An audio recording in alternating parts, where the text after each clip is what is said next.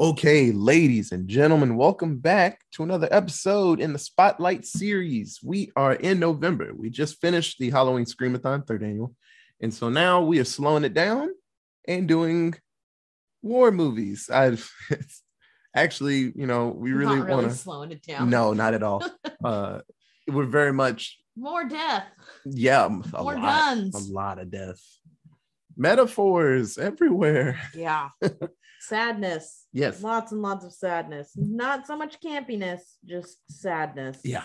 So for our first movie of the month in the war genre, we had Greg. Greg's out here making all the good picks. I'm jealous. But he asked us if we watched this movie called The Five Bloods. And I was like, I remember seeing it. But no, ladies and gentlemen, we sat down and watched The Five Bloods for this week. And it is a damn good movie. Very, very well done movie. I actually absolutely enjoyed it. It's 2.5 hours. Didn't feel like that. I did not feel bored at all. It was really, really good. So, for the uninitiated, so The Five Bloods, it goes over four, but then in the flashbacks, there's five of them. Four GI or just vets from the Vietnam War.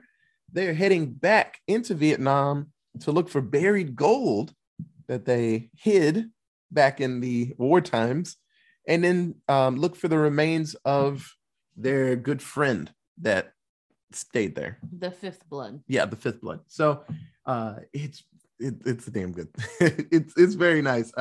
There's not that many stories like that. I know We Three Kings is kind of the same situation where they're going in to like steal some shit in war-torn areas. But the Monuments Men, but they're like saving artifacts. Mm-hmm. But it's kind of the same situation. I've always thought that'd be a really cool idea. Like, oh shit, we found all this money. We should like report it, or we don't. And then we just dig a hole. We'll come back for this later. So it's a really cool idea. This story, it was directed by Spike Lee. So if you know anything about Spike Lee, he is all about what is it? Not really discussing. Well, actually, yeah, he discusses race and just different modern problems in the world. Not even modern, like, this was what, 60s? 70s. 70s. Yeah, 60s and 70s. Continuing legacy.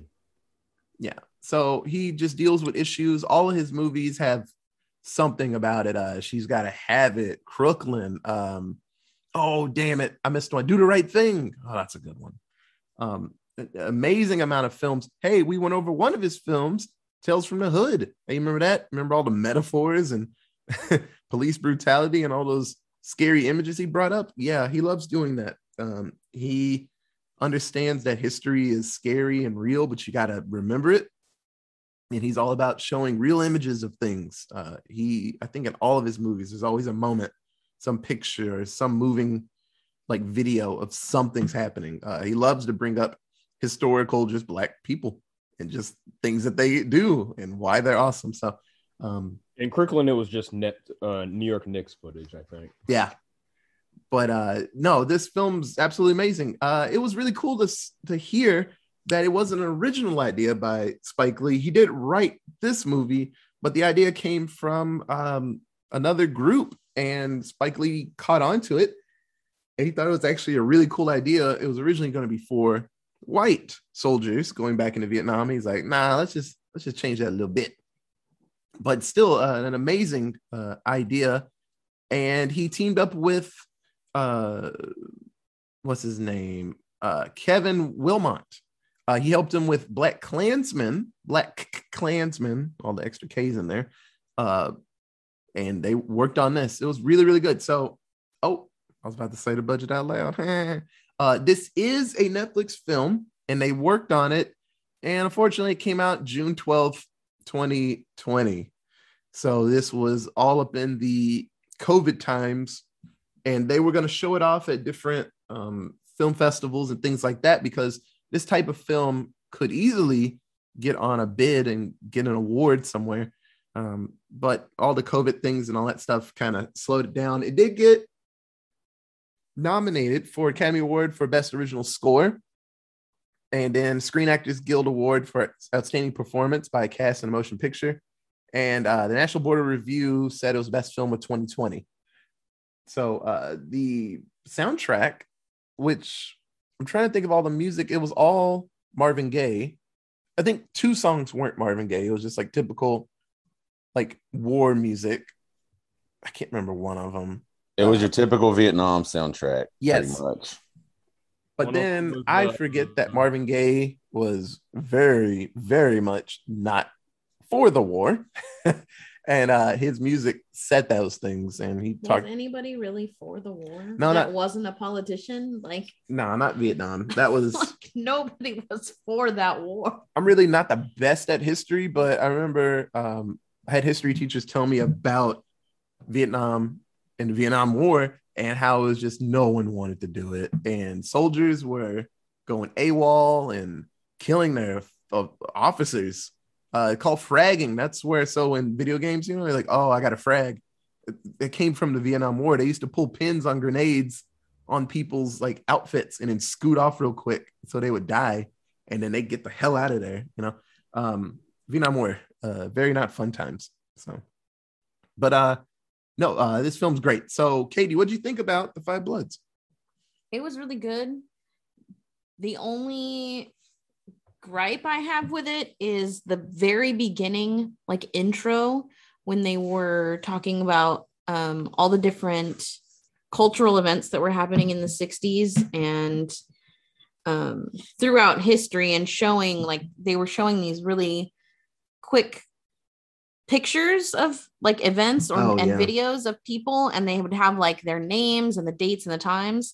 I wish that those would have stayed on the screen a little bit longer, because like I don't read as fucking fast as those things went by. So I'll have to go back and rewatch it and like pause it on every one to really like understand the picture and all the writing and stuff on it. But I loved this film. It was really, really good. Daniel, what do you think? Sorry, I was chewing and pondering. Katie, I think they might have done that. I think they may have did that on purpose though, because some of those images were pretty graphic. Yeah, they had to kind of scoop past. Yeah, they had the burning monk, which is a very iconic photo. Yeah. Same with that the shooting of that general right in the head. I didn't see the after part. Oh no, it was bad. And so it was just seeing the blood spread out his head. I was like, oh, okay. Yeah, it was rough. But anyway, no, I enjoyed this movie a lot. Again, I didn't know anything about it going into this, but no, it was very enjoyable. I think they captured very well the trauma that these guys went through after the war. Oh yeah. Like the way everybody handled it differently. You know, a lot of people, a lot of veterans. I mean, even still, I don't speak as a veteran. I'm not a veteran, but I think a lot of them like to handle it. Either they go to the meetings to deal with it, or they think they're strong enough to handle it on their own, and it ends up in either tragedy or no, it ends up in tragedy. But I think they did a good job capturing that. Greg? This is my second time watching it, and I first watched it when it came out early 2020, correct? Just prior to COVID? Yeah. In June. After COVID. COVID had just spiked the first time, I believe. Okay. Just as good the second time as the first time. I think it's quickly jumped up into probably one of my favorite movies of all time. And I know it kind of comes off as recency bias, but I truly feel that. Just by the performances, by the original story, by just how in certain instances, in certain periods throughout the film, it can really tug at your heartstrings emotionally, I feel. Yeah. If you're in that type of mindset when you're watching it. I have nothing to say but good things about this. And I recall in 2020 when this came out, this felt like a time period, and it continues to be so going into 2021, where there just seems to be a whole this great run of original Black films that are coming out of late that are been very well executed and very intriguing, and original thoughts and original plots, or if they're not original, they're original plots but based on characters or individuals that actually existed but still presented in its original way, because it's somewhat loosely based on a plot, a story, or individuals, historical fiction. I feel like this came out around the same time as, I don't want to get the title wrong, One Night in Miami, I believe. I believe those both came out in 2020, and that one was Regina King's film about Jim Brown, Muhammad Ali, shit, all hanging out in a hotel in Miami following Muhammad Ali's winning the title.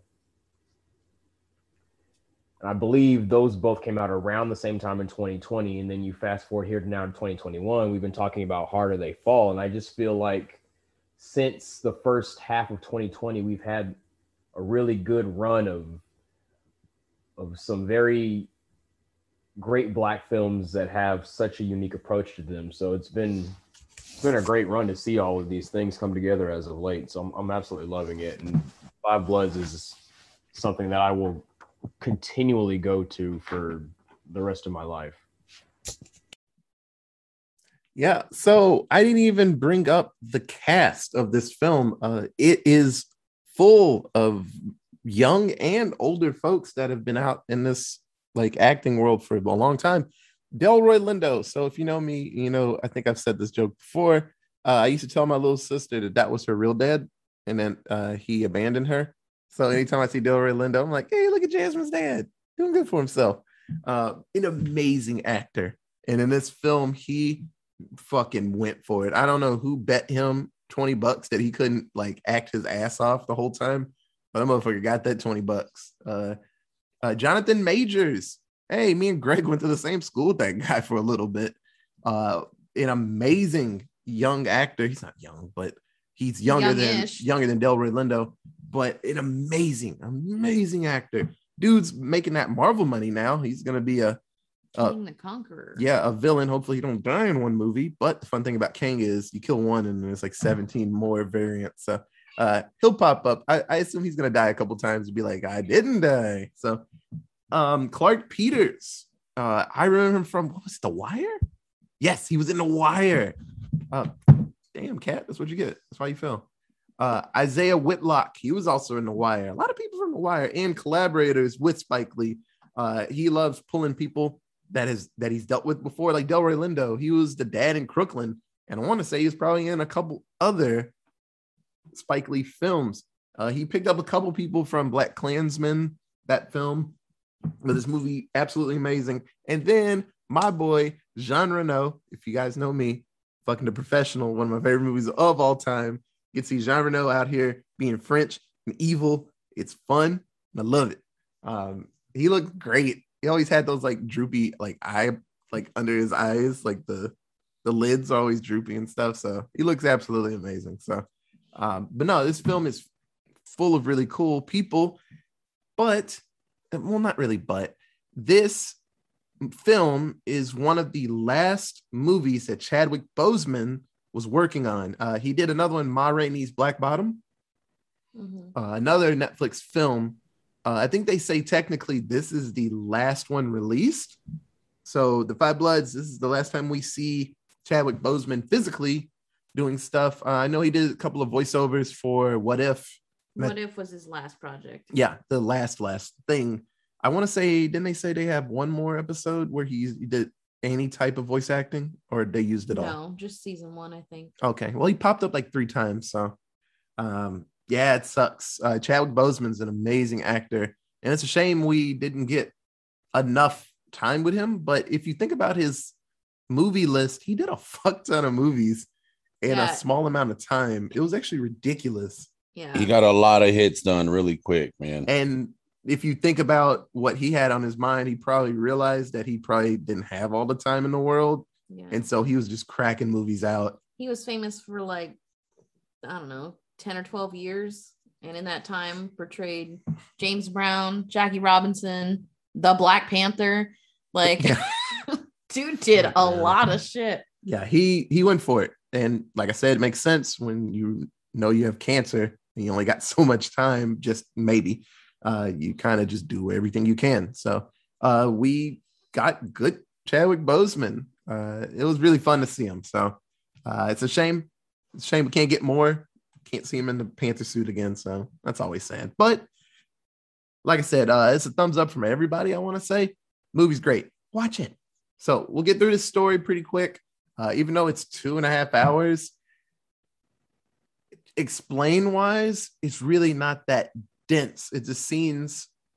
I don't know. It's hard to explain. It's like if I was trying to explain, I don't know, it to somebody, the book is like what, 2,000, 3,000 pages, some shit like that. But I could get through it in like 10 minutes if I really had to. But there's a lot of things that will get glossed over because it's a Spike Lee film and there's metaphors and things everywhere. Well, and a big part of this book or of this movie is the interpersonal relationships between the five guys. Like, there's not a lot that we can say when we're describing the movie that will accurately represent their relationships and everything. Yeah. So like go I said, watch the movie. Yeah. Like I said, we'll get through this, but yeah, please watch this.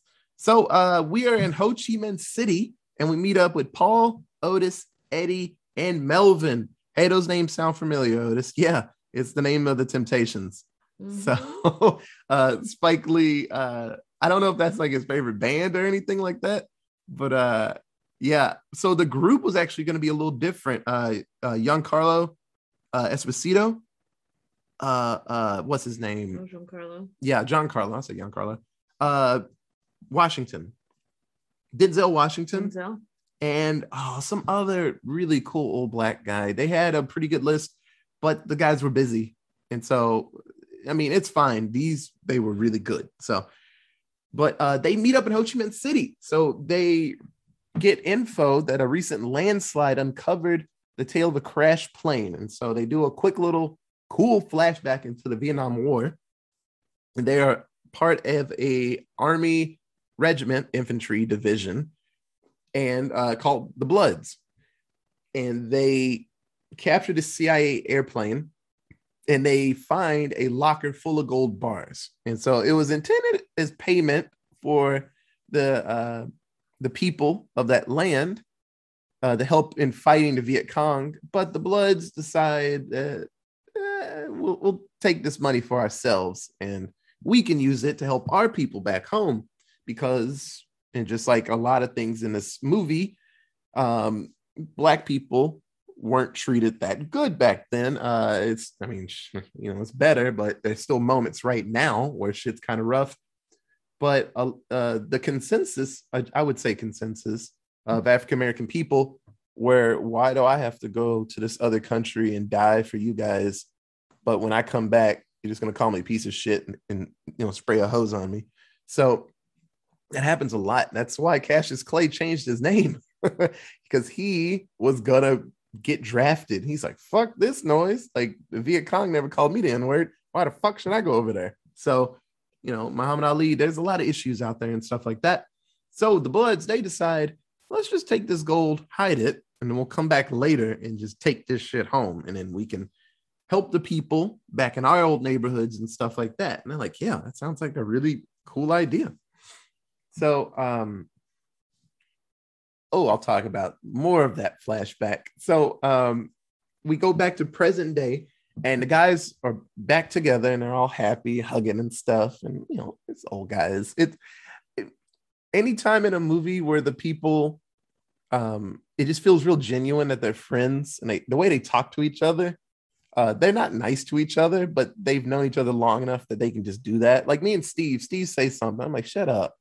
And then like, and we get loud and stuff. It's like, just we've known each other long enough. I can say things a certain way to them and stuff like that. So I really did appreciate that they actually sounded like friends in this movie, because a lot of films, they're like, hello, best friend, like, hello, best friend. And they hug. I'm like, ugh.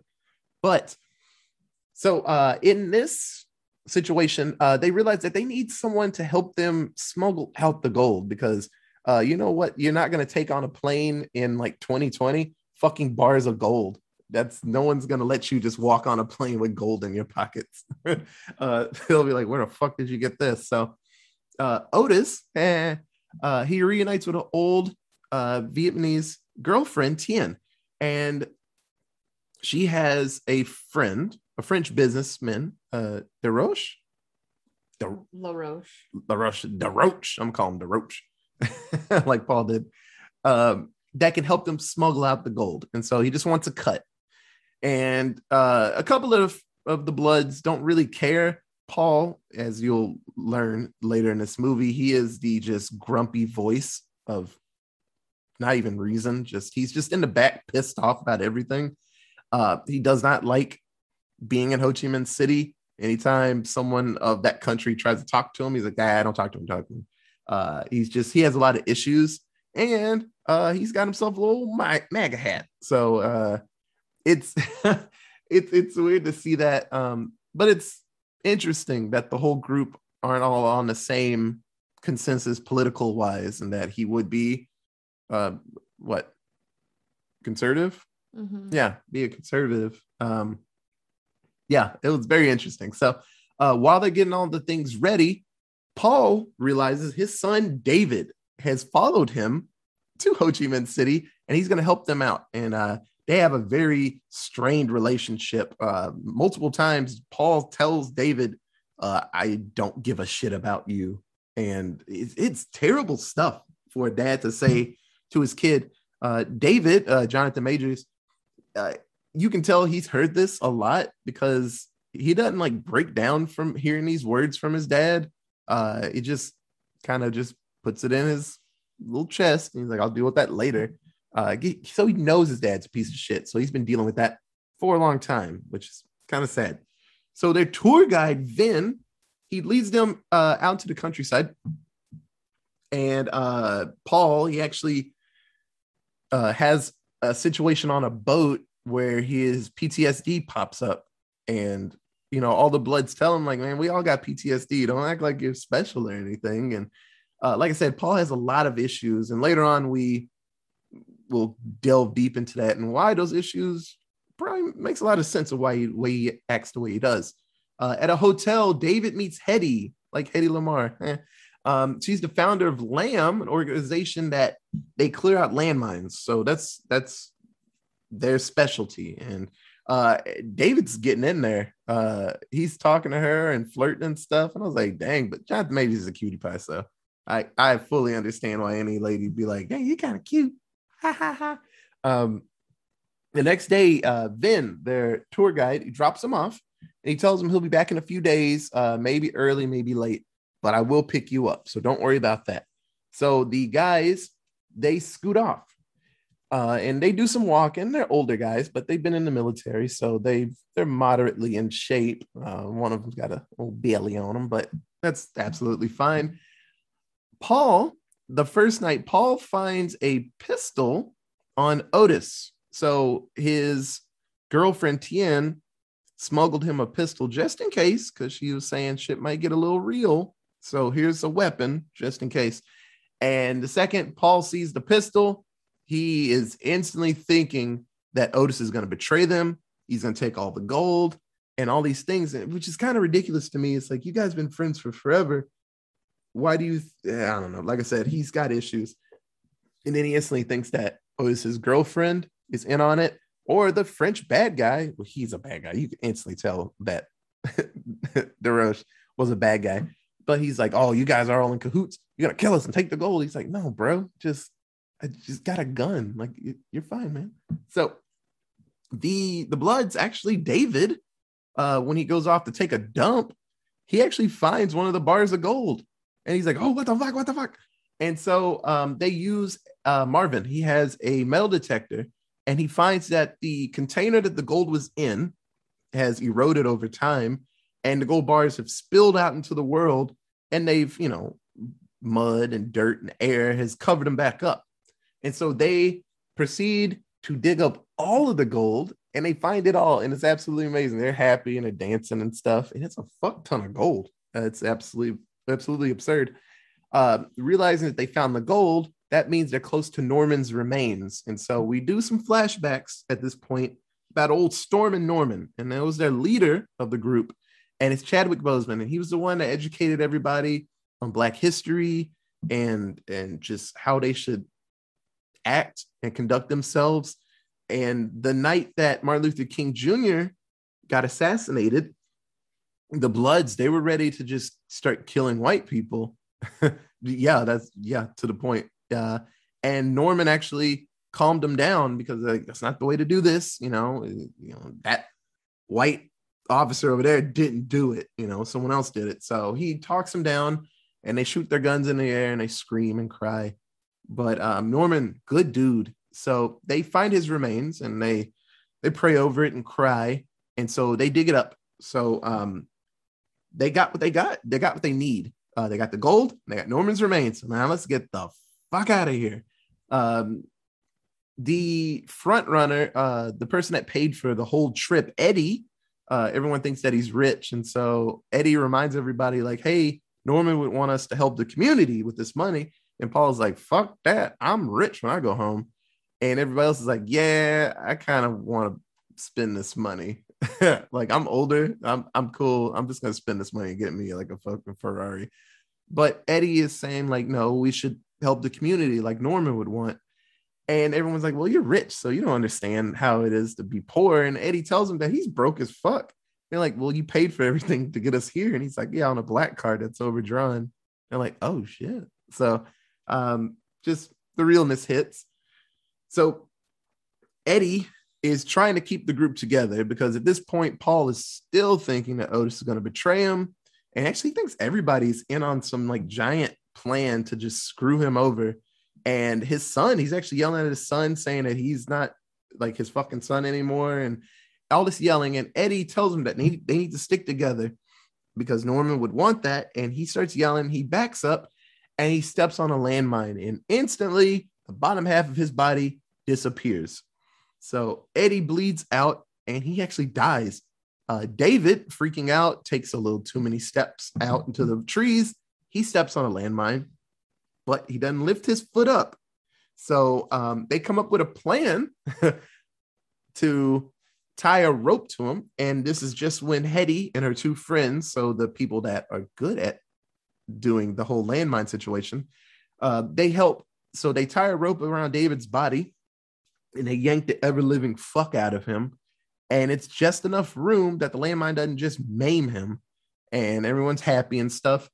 Paul, realizing, oh, there's two people that saw a man explode and they see that we have gold on us, pulls out the pistola that he took from Otis, and he's like, yeah, now y'all hostages. And he's like, oh shit.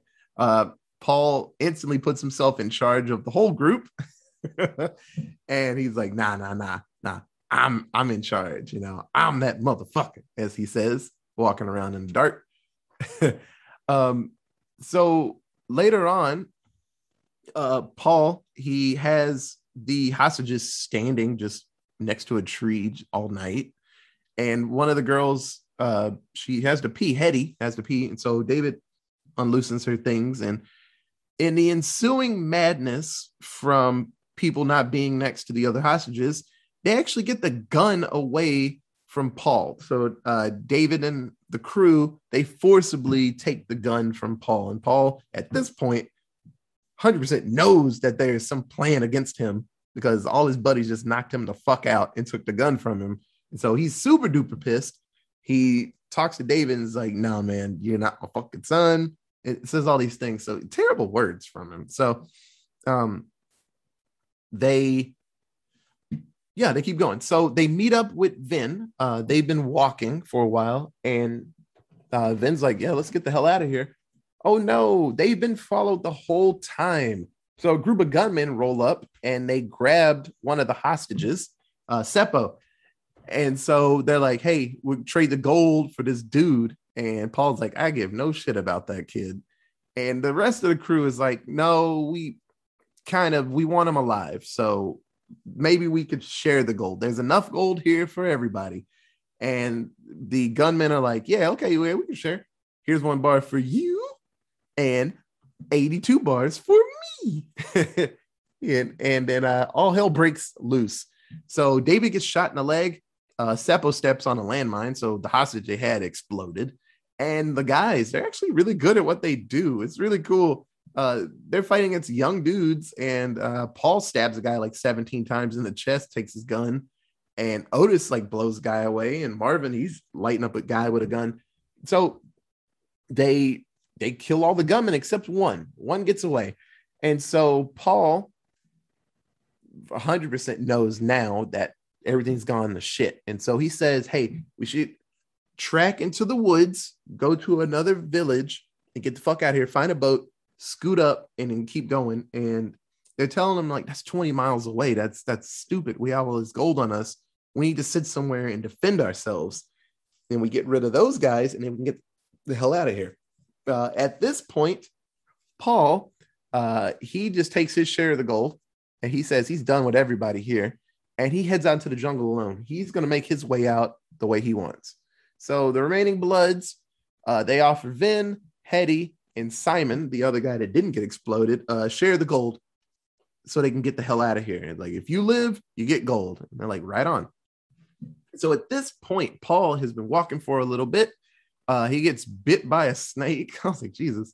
I assume that some of the venom was still in his body, because at this point in the movie, he has a lot of crazy like monologues. He's looking directly at the camera talking, but it seems like it's really weird, but he has a lot of talks. And Norman actually pops up, a vision of Norman, and he tells Paul that we need to talk about something. And he opens up his shirt and you see a gun wound on the stomach of Norman. And Paul's like, no, I don't want to talk about this. So they do another flashback. So after they found the gold, some more Viet Cong soldiers tried to jump them. And so the Bloods are doing what they do best. One soldier snuck up on Paul and Norman, and Paul turns, does a 180, and sprays his gun, killing the soldier, but unfortunately shooting Norman in the gut. It's, I don't know, the perfect shot, because Norman dies almost instantly in Paul's arms. So earlier in the movie, they talk about that moment, and Paul tells everybody that a Viet Cong soldier killed him. Like, he died in my arms. Like, you know, he's gone. He got shot. And so we realized that this was the weight that was on Paul's chest this whole movie, that he killed one of his good friends. And so that guilt has been with him for forever. Norman visits him every night and talks to him. And that was just the biggest issue. So Norman and Paul, they actually hug, and Norman tells him, let go of the guilt, man. He's like, I don't hate you for doing what you did. Like, it was a mistake. And Paul cries. He actually seems to let it go. Later on, he seems a lot happier with things, but unfortunately, he gets grabbed by DeRoche's men, and they actually have him dig a hole. And if you've seen enough movies or shows like It's Always Sunny, when they go to Jersey and Dennis and Dee have to dig holes because they're digging their own graves, that's what Paul's doing. And he starts singing, and they just blow him away. They shoot him a good 60 times in the chest with their guns. So one of the bad guys grabs Paul's Make America Great Again hat, and he puts it on. And I was like, that's some symbolism somewhere. And then later on, DeRoche has the hat on. I'm like, that's symbolism. So DeRoche meets up with the Bloods at the temple where they are held up. And he tells them, like, I want my gold, you know? Like, we did this whole situation. I got guys with guns. You're going to give me that gold. And Otis comes out and he's like, okay, it's in the bag, man. Just calm down. You good? They open up the bag. It's full of rocks. Ha, got you, fucker. And then Otis and the group, they start blasting, and they actually do a really good job. Otis takes a shot and he goes down. DeRoche actually throws a grenade at Otis to kill him because he don't want to go all the way over there and kill him personally. And Melvin, my boy Melvin, earlier in the movie, he said, I like y'all, I love y'all, but I ain't jumping on a grenade for none of you sons of bitches. He's like, fuck y'all. But he does it. He actually takes one for the team and gets on the grenade so it doesn't kill everybody. So DeRoche is about to kill Otis, and Otis is laying on the ground with a shot in his shoulder. And then, hooray, David shoots and kills him, pops him right in the eye with the gun. And then everyone's just on the ground bleeding and or dead. And Otis just says madness. And they've been through some shit. Mm-hmm. So Vin helps the surviving Bloods pass out the gold. So Melvin's widow, she gets his share, and it was like, what, $2 million? Yeah. And Eddie, he goes to a Black Lives Matter organization and drops off a big chunk of money. Like, I think he dropped $2 million off there. Hetty and Simon, they donate their shares to Lamb in Seppo's name. And so they're like, hey, now we got money. We can, like, hopefully get all the landmines that are in the city, you know, in the country, which that's good. Norman's remains, they're brought home, and his family, his sisters, they're there and they're crying. They have pictures of Chadwick looking all dapper in his uniform. And then David, he reads a letter from Paul. So earlier in the movie, Paul passed off a letter to David's godfather, which is Otis. And Otis passes him the letter. And it tells him that, you know, I have not been a good dad. I know that. And there was some guilt and anger because the mom passed away in childbirth, right? Mm-hmm. So he was holding that over David's head, which wasn't really that fair. And the whole Norman situation, that didn't help anything either. But he tells him that he will always love him. And I was like, oh, he's a piece of shit, but he's trying, you know. Otis, he visits his old girlfriend and he bonds with his daughter. So earlier in the movie that he just learned he had. Yeah. He when Otis visits Tien, a mixed girl comes into the room and she's like, hey mom, like, you know, blah blah blah, and they talk and she leaves. And Otis puts two and two together. Like, I guess that would have been me if I had a girlfriend in another country and I come back and she has, like, you know, a fucking daughter that's like 17. I'm like, oh shit, that's my daughter. She was like, yep. He's like, oh shit. But no, it's a good movie. Very good movie. I enjoyed it. So Greg, I'm gonna go with Greg first. Who's your favorite character in the movie, Greg? Okay, I'm going to break this down into two parts. Yeah. In terms of favorite character, strictly in reference to the plot itself, it's Stormer Norman. He is clearly the glue that held this group together. Yeah. Yep. He strives to make them more aware of the issues and the history that surround Black culture and the politics that have brought them to war. So he does his best to make them not just soldiers, but very cognizant, aware Black men of all the elements that have brought them there, and tries to do so in a fashion that makes them more sensible in the way they approach those things. And they clearly revered him in a way that they revered no other person in their lives. Yeah. And I gravitate towards that type of person that's so clearly revered in the eyes of anybody they come in contact with. And he clearly was. I mean, they traveled back to Vietnam for the gold, but also for him, not only for his remains, but also the fact that it was his idea to begin with. And he was clearly always in their hearts and minds throughout the rest of their lives, especially Delroy Lindo's character. Speaking of which, my second part, there's a favorite character as far as plot, but my far and above favorite performance is Delroy Lindo. Yeah. His character is clearly unhinged from the beginning as a result of the war, as he cannot even speak to locals when he's in Ho Chi Minh City. But then he does such a brilliant job of portraying the downward spiral that this character experiences as the film progresses. And even as he's on this downward spiral, losing his mind clearly and increasing paranoia and increasing irrationalness, he still has his moments of lucidness and clarity where he's trying to be, or at least demonstrating that he is at least somewhat of a loving and caring father. Yeah.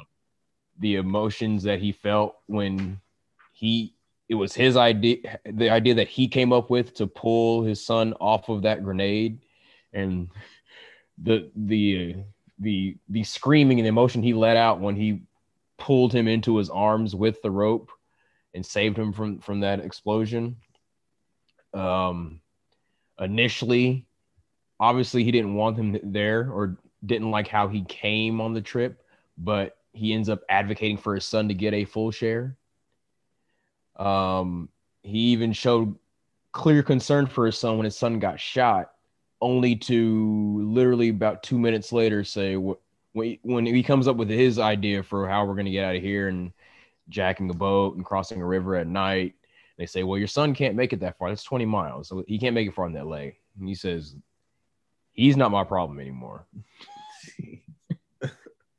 And the downward spiral the performance gets even better and better and better up until the point where his life is ended, with the entire monologue that he says facing the camera and looking dead into the camera, which is something you do not see very often in films or television.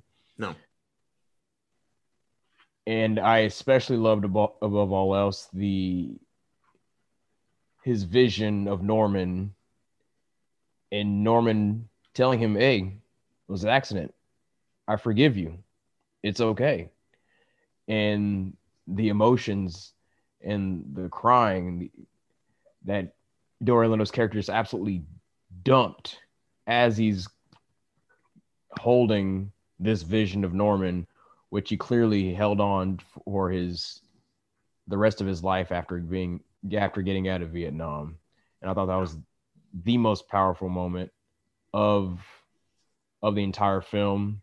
A close second being when the son reveals that he feels like he should have been the one that died and not his mother. Those are both very, very powerful moments in the film and really got to me. One of the best performances I've ever seen. Delroy Lindo is just on a constant ascent in his performances, even this late into his career. It's crazy to me. Like the first time I recall seeing Delroy Lindo was Crooklyn. I'm pretty sure that's the first Spike Lee film I saw. And that's the first time I saw Delroy Lindo. So to go from watching him in that as a bum musician father when I'm about, I don't know, I can't remember, about 5 years old, 6 years old, maybe 8. Yeah, I watched it young. At a very young age to now. Oh, man. What a performance. I can't say enough about it. Deep out.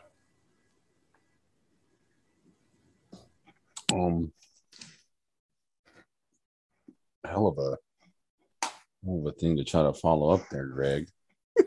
Thanks, bud.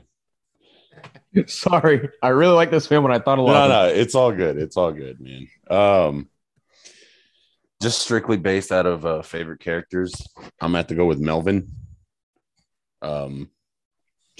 Just because during this whole trip they're on, this whole journey, besides just kind of being like the silly guy in the group, he also helped kind of keep them together as the older gentleman, like as the older cats, not kind of he was the calming voice, kind of like the way Norman was in the flashbacks. He was kind of the voice of reason, kind of like, hey, maybe we shouldn't or hey, just get him and chill the fuck out, or hey, you're not gonna shoot Otis in the back because there's a very good reason he has this gun in the jungle.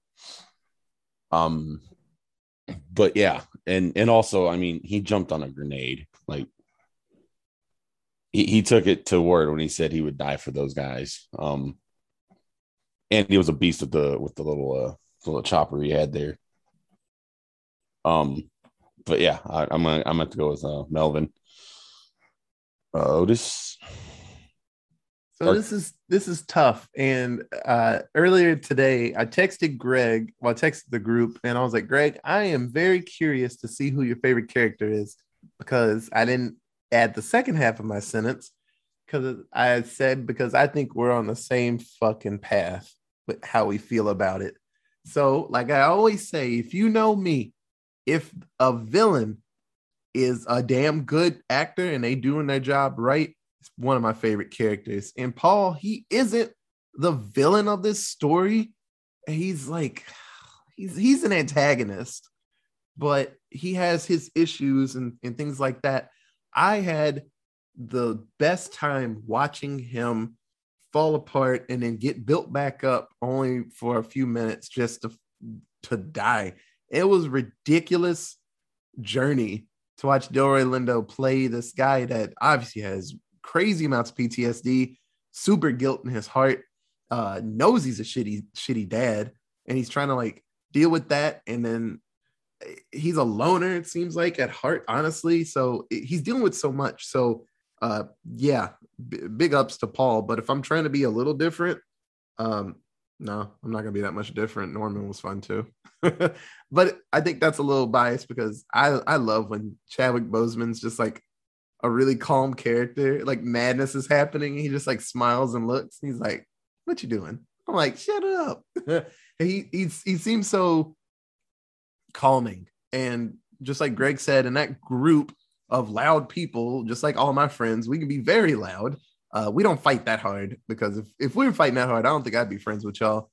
If like I walk up to Greg, I'm like, "Fuck you, Greg." He's like, "Fuck you." He hits me in the head with a bottle and we just scrapping. I'm like, this is toxic. But there were moments that they seemed pretty toxic to each other, but it was just words. There was one point they were about to fight and they're like, "Quit that shit," you know. But yeah, it's just they respect each other to that point. And they had those moments where they would say blood and put their fist in the middle. And, you know, that stopped everything. But no, Norman was great. So, Katie. Norman was great. But I don't know. This movie just made me really sad because we only got like 10 minutes of Chadwick Boseman in a 2.5 hour movie. And those 10 minutes, he was the best character in the whole film. Yeah. In 10 minutes, he was able to convey so much just awesomeness, I guess, that it just made me sad. So to not pick Chadwick Boseman, because it's the obvious best character who brought the whole group together and calmed them all down, I'm going to say David. I feel like David kind of became or filled in Norman's shoes, not on purpose. I don't feel like he was trying to intentionally when he decided to go on this trip. He was trying to look out for his dad, but being around the old folks really kind of propelled him into this position of having to kind of keep tempers down, like to de-escalate these situations between these old dudes who haven't seen each other in 40 years. And like, you know, he was really trying to do as much as he could to help with the mission, even though it really had nothing to do with him. No. And there were several points where he offered, like, I can carry another 20 or 30 pounds of gold. Like, y'all are hurting. I can do it. It's cool. Like, use my 30-year-old body. It'll be all right. And, you know, all the stubborn ass old folks were like, no, like, this has nothing to do with you. We'll be fine. And it was just like, but you're so good, David. Like, you're such a good dude. So I'm going to choose David. Yeah. Like I was saying earlier, David, you can tell when someone deals with a shitty person a lot, because just the way he just like sat there and just listened to his dad just be terrible to him. And he just like, when he's sitting in the group and they're trying to decide if he's going to come with them, and he just sitting there just looking up at him. And he's like, I'm so pissed my kid's here and blah, blah, blah. And fuck this. Holding the fuck orange that. juice. Just sitting there holding the orange juice. Yep. Yeah, just man, what a good character. He's dealt with shit even to that point before they got into the jungle. He's dealt with so much shit that he's just like, man, come on, I'm coming. I don't know why you doing all this yelling. The zoom felt very Spike Lee-ish too. I can't compare. I can't off the top of my head think of another scene that's similar to that, but it felt very Spike Lee-ish to have that camera that close to his character's face while he's holding that orange juice and just listening to them. I swear, I think there's a spot in Do the Right Thing like that. That angle was real special. Yeah, when I saw it, I was like, this is a Spike Lee movie, because every director has something that they always do. Spike Lee, like I said, he's all about the stories and videos and pictures and stuff. But I could tell that was very Spike Lee. So he didn't do the whole floating thing this time, though. Yeah, I was surprised. I was waiting on somebody to just go off their feet, go somewhere in a contemplative state. Right. I mean, if you think about it, David left his feet. Damn. He yanked off the mine. Damn. I mean, Eddie sure did go off his feet. Oh. I was like, seriously, like, as soon as they started walking into the jungle, and was it David had to go take a shit? Yeah, and he found. I was like, he's gonna step on a fucking mine. And every moment from then until the moment when Eddie exploded, I was like, just anxious, like someone's gonna fucking step on a mine. Like, oh shit, Katie! I knew the minute that old boy went and started talking to Hetty. Yeah, pretty much the minute they started talking about mines, I was like, someone's gonna fucking step on a mine and it's gonna be horrible. Yeah, and you know what? The anticipation actually got to me. I was like, these motherfuckers are gonna step on a mine and it's gonna be awful. Yeah. So they found that like gold that had happened in the landslide, and they started walking. When they're in that clearing, like right before Eddie actually steps on it, and there's that like confrontation that they're all having, and they're all kind of just moving around weirdly in that little circle. I was like, this is the moment. Someone's gonna fucking step on a mine. I need y'all to just stop moving because I can't. I knew it when Eddie was walking back. I was like, why is he walking back? He's gonna step on a fucking mine, isn't he? Yep. Yeah. Yep. I was so anxious. It was a lot. Yeah. Okay. So, Greg, who was your least favorite character? Oh boy.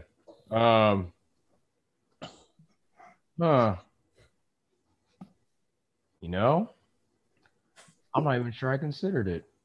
But oh yeah, I did. Seppo. Screw Seppo. Like, that guy was a dick. He was a major dick. All of 5 seconds. You know, you Americans in your reality TV and blah blah blah blah blah. You voted for a reality TV star. I think you guys know I watch plenty of reality TV, so I think, that's what I took that to heart. Like, if someone told me that, I know for a fact that there is plenty of, I don't know about France specifically, but I know in Britain, so probably in all of Europe, there are plenty of reality shows that are just as trashy. Oh, definitely. Don't come at me with that insult. Greg will pee someone up if they tell him that. Oh my god. Greg was saying. Don't put all of my country on me. I mean, come on. If you're so dang educated about my country, then you should know that as a black man, some of that stuff, you know, I feel exactly the same way as you do. So I appreciated David absolving himself, standing up and absolving himself of so many of the things that go on in this country. Because, I mean, hey, come on. Don't put a blanket assumption on all people from one country. Get out of here, Seppo. I just met you. He was hating. Felt threatened by David's beautiful black physique and the fact that Hetty was feeling him on instant. Mm-hmm. Yeah, he had good reason to be threatened. Yes. I guess they were already fuck buddies. Like, get over yourself. Right. Yeah, you've already had a taste. I mean, come on. It's not like, I mean, it wasn't David's fault you caught feelings. That's why friends with benefits never works, clearly. Yeah. Let that moment right there be a lesson that the friends with benefits just don't work. Because someone always got to get jealous. Mm-hmm. So I gave no care for Seppo whatsoever in this film. And then when he was gone, to me, he was just gone. Like, oh, well, yeah, well. Oh, no. Yeah. I carried on without a care. Other people, I was like, oh, no. It hurt. I felt like a personal attachment. I had no personal attachment to Seppo whatsoever. I felt the same about Simon. No personal attachment to that guy. He had like 2 lines. I was like, what's the point of you? Need a thick boy in the movie. I guess. They were all pretty thick. I mean, to be honest. Yeah. I don't know who's next. Deep Al.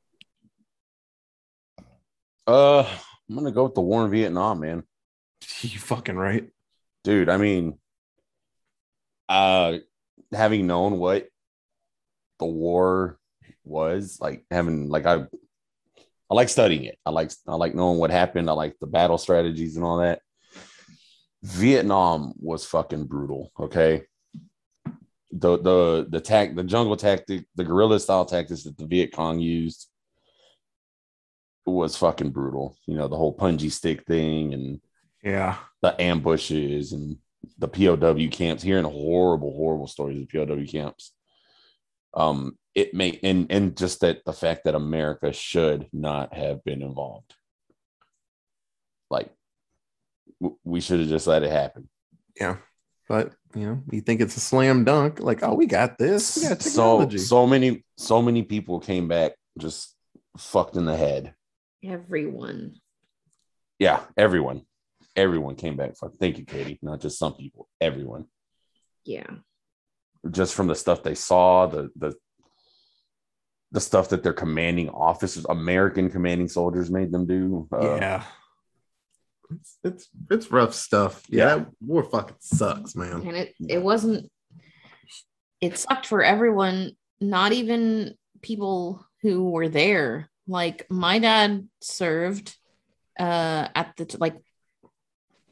in the Air Force during Vietnam, but never had to go to Vietnam. He was stationed in the United States, he was a mechanic for airplanes at the time, and was fixing things, but knew a whole bunch of people who went over there and, either didn't come back at all or came back hella fucked. And that took a toll on him.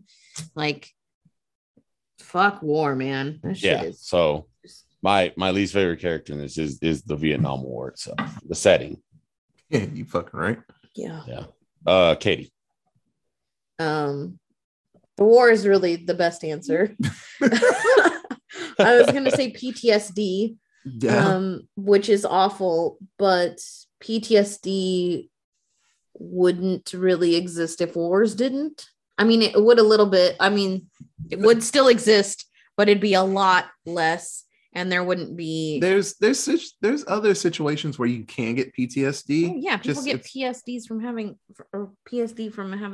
miscarriages and shit. Like, it happens for all sorts of different reasons. No, but I get what you're saying. But the most typical kind of PTSD that we hear about, talked a lot, the kind that gets shown in movies and TV shows that's affecting all these people, where, people just go off the hinges because of their PTSD, is typically related to war and serving in the military, because, people have lost friends, they've lost body parts, whatever. Any slight sound of a firework, can set people off because of it. And PTSD is just awful. And it really goes along, my PTSD being my least favorite, really goes along the lines of the Vietnam War as a whole, and war in general just being a shitty situation and there are no winners. Mm-hmm. So, yeah. Otis. I'm on the Greg train. Me and Greg, our brains were just like locked in. Seppo was poop. I know he was jelly of that beautiful black man snatching up his girl, as you should be. And even then, he couldn't even physically threaten him because Jonathan Majors would have like lumped him up something easy. Jonathan Majors had like a buck 20. Bro, Jonathan Majors fucking thick. That's a big dude. He'd have slumped his ass. One hit. Just his French ass go limp. Sebo weighed like 120 pounds. Jonathan Majors like 250, all muscle. Like, bro, he'd have popped him good in the mouth. Dead. But Seppo was crap. But like in a movie like this, and no, Paul was just the continuing piece of shit in the back. So you didn't need any other crappy people. It actually would have made more sense to have better people around Paul. I mean, but Seppo sucked. Yeah, but Seppo, well, he's the bad guy. Yeah. He don't have to be good. But it was just weird. Seppo was there and he wasn't, I mean, obviously he was being held hostage and he scooted off, but I didn't care. Just like Greg said, when he exploded, I was like, God damn. Yeah. Like he went up quick. And that was it. I was concerned. Seppo blew up right next Seppo was bad in a spare way. Like you could, like, yeah, you forget he was a piece of shit very easily. Like, I guess Seppo's a piece of shit. He was just there. Well, I felt like all three of them, the bomb crew, like they just happened upon that spot. It was very awkward, like their reintroduction. Them meeting in Ho Chi Minh City at that bar, like, okay, cool. But then them randomly just appearing in the jungle was weird. And it was like, there wasn't enough exposition in that moment of meeting to be like, oh, yeah, we like, this is a worthwhile like partnership or whatever. It was just like, nope. They're there. Let's kill them. I assume it's just like immediate, and there wasn't ever any talk that like brought them into the group or anything like that. I assume the first mine went off, and they were moderately close by because that place is probably full of landmines, and they were just taking care of it. But it was just fate. Fate drew them together. So that was, you said yours. Mm-hmm. Okay, let's do 7-word synopsis. So I actually had a couple because I enjoyed this movie. Something weird. Sometimes I'll enjoy a movie and I don't do any. And then sometimes I do all of them. So my first one is Chadwick Boseman with the Noob Tube kill streak. At the beginning, Chadwick Boseman had a grenade launcher. That motherfucker lighting him up. Bro, he's lighting the fuck He was Noob Tubing the shit out of him, wasn't he? One man army out there, baby. I popped up when I heard the thunk. I was like, oh no. Oh, that fucking sound. The next one is give me more of those Vietnam flashbacks.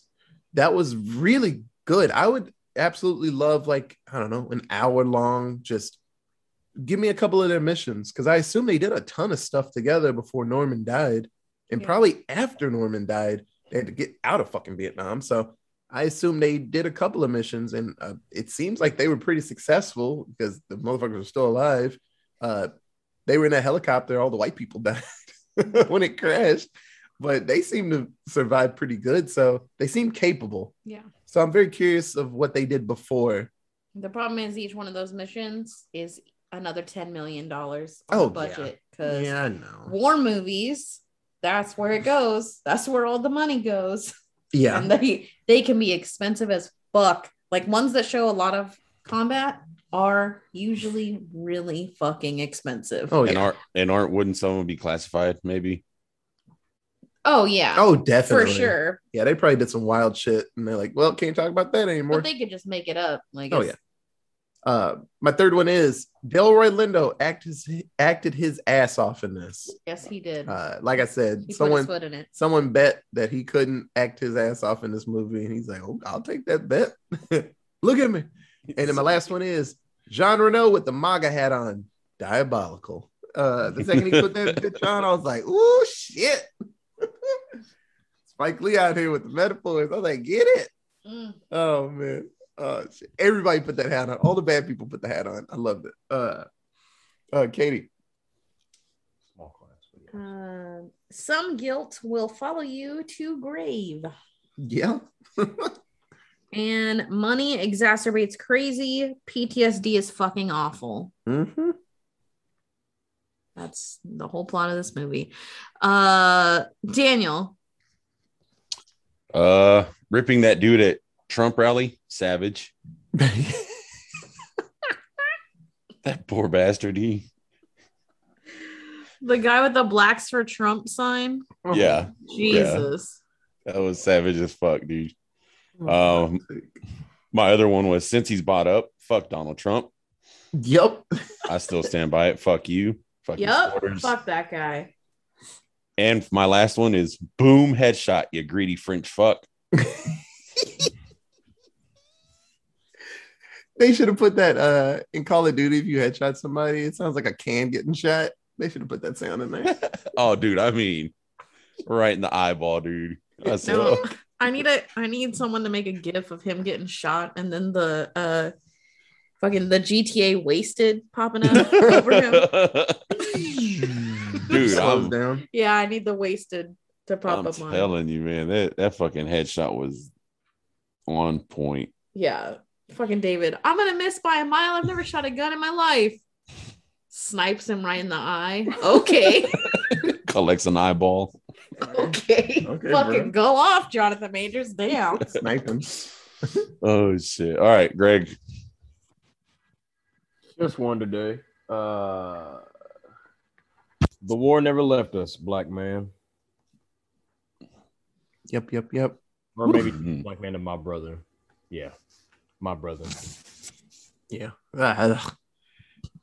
I'm glad. I'm glad I live in the time I live in because they were like, hey, Otis, you got drafted. Bullshit. Ain't seen my black ass go over there. I can't even eat a sandwich in my own town. I would say goodbye to this finger right here. I'm holding up my index finger, listeners. Yeah, nah, bro. Like, yeah, that's the wildest thing to tell somebody. Like, yeah, you got to do this for your country. Nah, the same country that I can't like go to the same school with people, or right? That I got to drink out of a different fountain. That I can't sit in the front of a diner. Yeah, that country wants me to do something for it. That country can go kick rocks, man. Yeah, I'm glad I don't have to fucking be a deserter because my ass would have been in fucking Canada. Got me fucked up, man.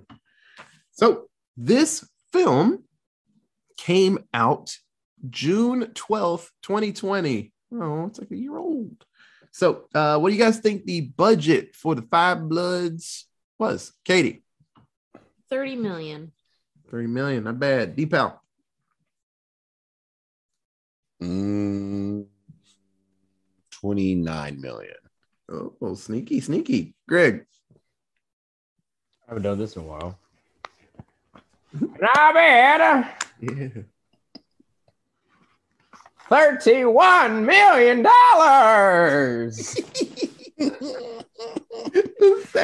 Both of you. The second you said 30, Katie already sat back in her seat. She knew it was happening. Exactly what the fuck was happening. God damn it. Well, I lost. There's no way this was exactly 30. Yeah. So oil tycoon Greg, he got it right. So the budget was $35 million. So. This guy. You need to get a cowboy hat, Greg, when you make these bets. You put it on real quick. Or just a cigar. Yeah. So there was no box office since this was a Netflix film. But I'd like to think that it got the views it needed. Oh, the streaming numbers are probably huge. Yeah. This film's fucking great. I thought I read something about the release. Let me see, the reception. It was a top stream film in the first weekend, and then in the second week it fell to 6th place. And Netflix reported that the film's been viewed by 27 million households since it's come out. And in November, Variety magazine said that the film was the 16th most watched straight to streaming title of 2020 to that point. And Variety reported that The Five Bloods was among Netflix's most watched Oscar nominated titles. Everybody really enjoys this. I think the biggest gripe that was in a month. That 27 million households happened in the first month that it was out. Good job. Some people say that sometimes the plot can be a little erratic with the flashbacks and the flash forwards. And then towards the end, the third act with Paul and his whole journey, I can see how some people would say, like, what's happening? But if you kind of have a brain, you can understand it. It's not hard, but I could get, someone that's not really trying to think that hard while they're watching it. I can understand it. Some people kind of complained about the length of the movie. I didn't feel that at all. When we were watching it, like I saw it said 2.5 hours. I was like, fuck, that's kind of long. I complained before it started. Yeah. And then once it started, it just went. And I was like, that did not feel like 2.5 hours. Yeah.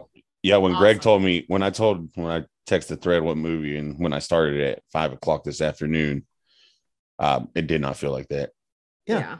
It's when a movie is doing its job, you don't think about the time. When fucking Endgame, when Endgame was happening, I will say there were a few spots where I could feel the action kind of wane a little bit, like in between spots. But the whole time, I didn't realize that movie's it's like 17 hours long. But 3 hours and 2 minutes. Yeah, it didn't feel like 3 hours. I'll tell you that. I feel bad for the people that have to pee every 30 minutes when they go to things and live. Yeah, because they were constantly getting up. There were people peeing all the time in that movie, but yeah, it didn't feel like 3 hours to me. And this movie did not feel like 2.5 hours. It just happened. And then we were at the end. I was like, damn, they got the gold. Good for them. And I was like, fuck, that was 2.5 hours. So I don't have anything else for the Five Bloods. Anybody got anything? It was really good. Go watch it. Yeah. You got anything, Greg? It's fun to watch this and Harder They Fall back to back because they both include Jonathan Majors and Delroy Lindo. And Harder They Fall is pretty dang good. Dude, yeah, Delroy Lindo out here just making him some money. Yeah. Mm-hmm. Had no idea the man was British. What? Yes. That's a British guy? What a black ass name like Delroy? Wow. That just kind of came out of left field for me. I had no idea. Man. I found out today. Oh. That's kind of like when Bob Hoskins from Who Framed Roger Rabbit. If you actually hear him talk, he's English as fuck. Oh, and it makes me mad every time when I hear him like really talk. I'm like, that's so weird. See, I don't ever think of him as being American because I don't think of Bob Hoskins from Who Framed Roger Rabbit. I think of Bob Hoskins as Smee from Hook. Oh, okay. Yeah, I don't think about Hook first, but I think of the one. Yeah, I think of Bob Hoskins. Hugh Laurie in House. He has a grumpy American accent, but that dude's English as fuck. And it makes me mad that English people can just change their... Wait, is Hoskins English or Scottish? I don't know which one, but he is not American. Same as, what's his name? The chief from Super Troopers. Oh, really? Yeah, that dude is Scottish as hell, or Irish. Shit. I'm not surprised. Yeah, a lot of people with the strong voices, go figure, they're not from America. I'm not surprised. Damn it, what's the chief's name? I forgot now. Oh, bro, I haven't thought about Super Troopers in a while. I love that movie. Yeah, because that guy was on Top Gear, and he had like the thickest accent. Bob Hoskins is from England. Oh, okay. Just broad England. Okay. So Brian Cox, there you go. From the UK. Oh, yeah. Broad UK is what it's from Bury St. Edmunds, United Kingdom. Oh, okay. But Scottish. It says he's an English actor, so Brian Cox is Scottish. Yeah. I think English is just English. Like we're American. Or like if English is England. Oh, or like if I don't know, there's a wrestling pay-per-view in Texas. It's not in Arlington, it's in Dallas. It's in Dallas. That's just how it works. We're in Dallas. I'm like, Dallas is like an hour that way, dickhead. No, they gave Fort Worth their due at Money in the Bank. Oh, did they say it? Because I usually they say Dallas for everything. No, they said Fort Worth. Good for them. Because I know the stadium's in Dallas. For WrestleMania, it's going to be in Dallas. No, it's going to be in Arlington, bud. Oh, they actually, good for them. They changed it. No. Michael Cole's going to say Dallas. 100%. He's deaf. Who gives a shit? Yeah. Fuck him. He's deaf as fuck. Okay. But if you have any other cool fun facts about Chadwick Boseman, or like that time Alan Tudyk called him the N-word like 500 times, you can tweet us at Alan Tudyk Pod. That was in a fucking movie. Don't put that hate on Alan Tudyk. He does not deserve it. Bro, he played that scene. That was or rough. if you have more about the movie, he did. The Five That movie was Bloods. fucking fantastic. Or if you have any cool fun facts about Delroy Lindo and how I'm not really related to him, I wish I was. I wish that was my dad. That'd be legit. I'd be English and rich and probably an actor if that was my dad.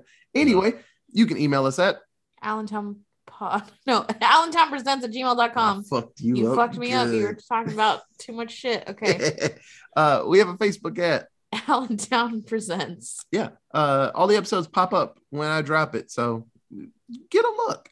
Our views or listens, our listens are really, really good. The beginning of November, we already had 300 downloads. Y'all, we getting there. We getting there. I remember when we first started and like 6 people were like, this episode sucks. I'm like, thank you for listening. And now it's like 300 people like, this episode sucks. And I'm like, thank you for listening. We're getting there. I'm very happy about this. So thanks, guys. So thank you. The episodes are blurring together, the different things we do. I was gonna say artwork and stuff. Like always, thank you so much for listening. We'll be back with another war film. We gotta actually figure that out. We'll be back next week. Okay, bye guys. Bye. Bye. Bloods. Blood.